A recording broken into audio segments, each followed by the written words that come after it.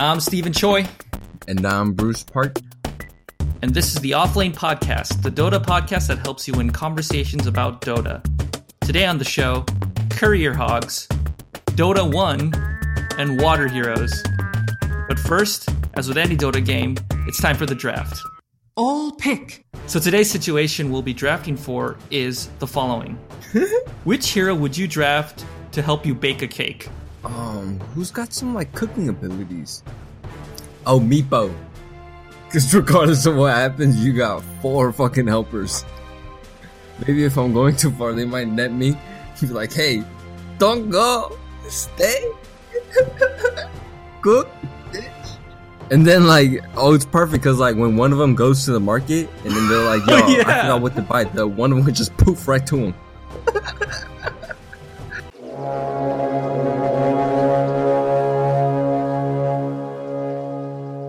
Alright, now that we've drafted our heroes, it's time for the early game, where we react to a piece of news from the DotA world.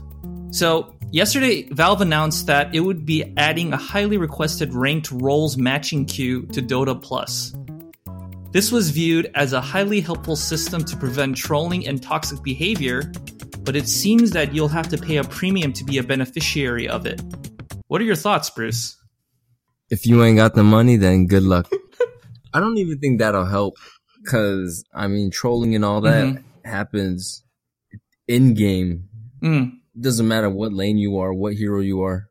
Yeah, I think that's useless. And to make them pay for it, I think that's even more useless. Why do you think they made them pay for it? Because I think they think the people who pay are the ones who are more serious. They take the game a lot more seriously. I think that's somewhat true. Oh, okay. You should buy it just so that you can troll them. I'm gonna be stuck in LP anyways. Alright, yeah. Okay, cool. Let's go to the mid game. So it's the mid game, or our trivia round. So Bruce hasn't seen these as always, so let's see how much useless knowledge he knows about DotA. You ready, Bruce? Let's do it. Alright. Question number 1. What did the original Slippers of Agility item icon from DotA 1 look like? Is it A, a sneaker with a wooden leg, B, Spiderman socks, or C, it looked the same as it does in DotA 2? Spiderman socks. The answer is B, Spiderman socks. Very good. Yeah. The sneaker with the wooden leg, you know what? Oh, shit. The sneaker with the wooden leg was Power Treads. Alright. Question number 2. What is not considered reliable gold? So, A, bounty you get from hero kills. B, bounty you get from Roshan. C, bounty you get from Hand of Midas. Or D, bounty you get from creep kills. Damn. Creep kills. That is correct. So other sources of reliable gold include track gold and global gold from towers. Wow. Okay. Question 3. You got 30 seconds. Name all of the water-related heroes in DotA. Ice heroes do not count. Ready, set, go. Tidehunter. Okay. Who's that splash dude? That splash guy. Fuck, what's his name? The guy who does the splash. I don't know. Who is that guy? Oh yeah, Morphling. Okay. 2. There's more? Water. Ancient apparition. It's ice. Damn. So the other answers are Kunkka. Oh my god. You got Slardar. You got Naga. And you got Slark. Wait, Naga? Naga has water? Yeah. She's like a Song of Siren. She's a mermaid. She can her images can splash water, you know? She's fucking ugly then.